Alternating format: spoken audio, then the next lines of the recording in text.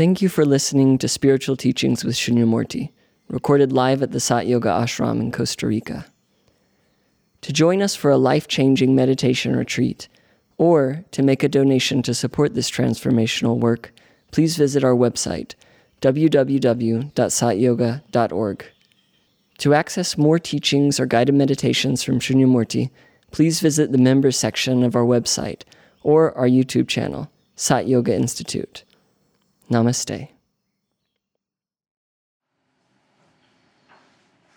Now in India, one of the metaphors for God or the supreme being, the supreme self, Paramatman, is often couched in words like Gyan ke Sagar, Prem ke Sagar.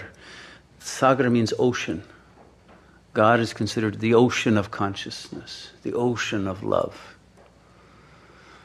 But what they mean by using this metaphor of ocean is that it is limitless, boundless, and yet absolutely, fully present. The waves of that ocean are here and now. We are in that ocean. You can't avoid that ocean. It's all that is. But the ego mind has learned to create the illusion of extracting itself from this oceanic, vast, limitless, mysterious being, and to focus on some object floating in the ocean and say, that's me.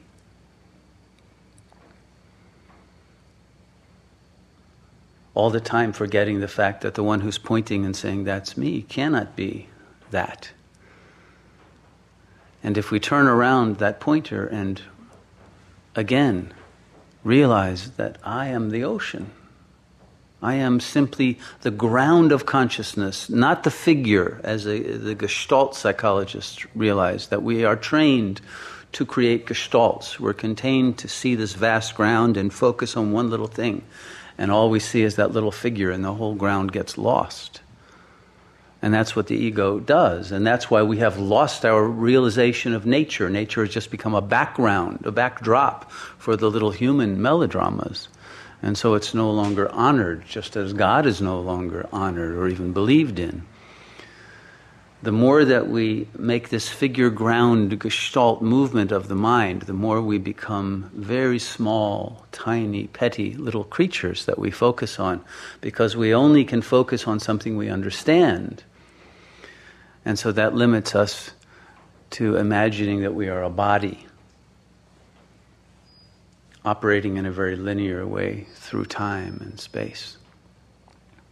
But the consciousness, the oceanic consciousness, that even conceives of that is the very possibility of a world appearing to us, never appears in that world.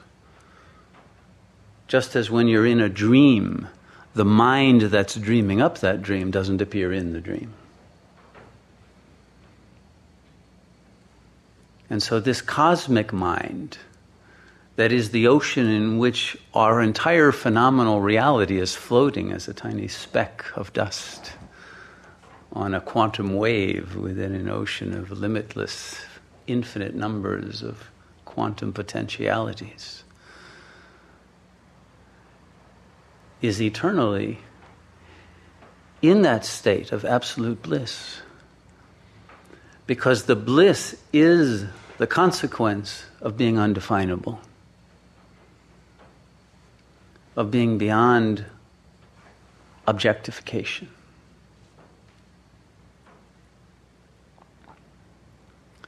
And it is that transcendence that is inherent to our true nature that makes it possible to love. Because love is the realization that we are all floating in this ocean of consciousness, and that ultimately we are all waves of the same ocean.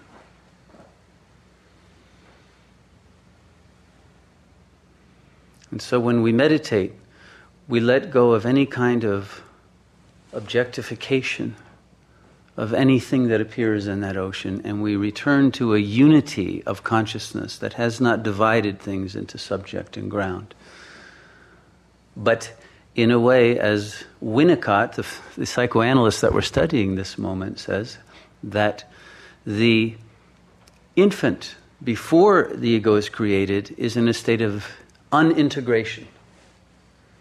But what that means is it has not yet contracted itself. I would say it's an uncontracted state. It is back in the vastness of that oceanic realization of all that is. Well, we can return to that state without losing the capacity to understand and symbolically analyze. But if we realize that the self that has that capacity is beyond and is untouched by the movements of the waves of the ocean, because it is itself the very water of that ocean, then the mind lets go of all of its concern for whatever object appears. It lets go of worry, of anxiety, of fear, of identification. And you can again experience what it is to be, not to do, not to have, not to want, not to fear, but simply to be. And it turns out that simply being is the most miraculous state we can achieve. And we are already that.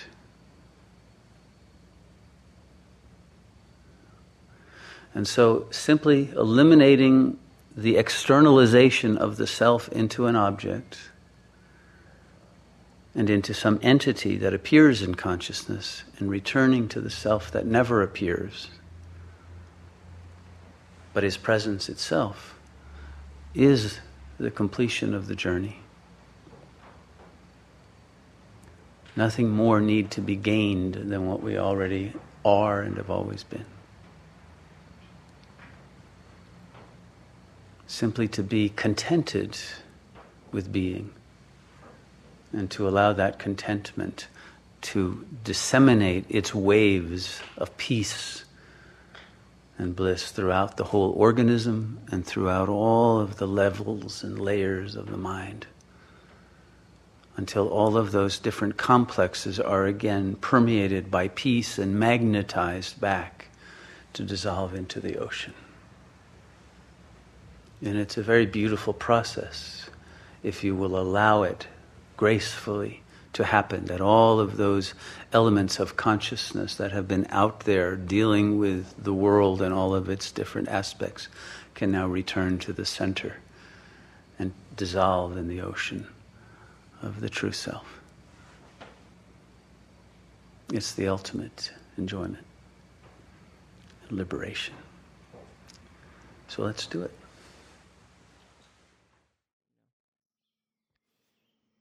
Thank you for listening to the Spiritual Teachings with Shunyamurti podcast. For more information on programs and retreats, click on the calendar section of our website, www.satyoga.org. Our work is made possible by the generous support of our listeners, viewers, and members. To make a donation, please visit the donate page of our website. We thank you for your support in our mission to share this timeless wisdom with the world. Namaste.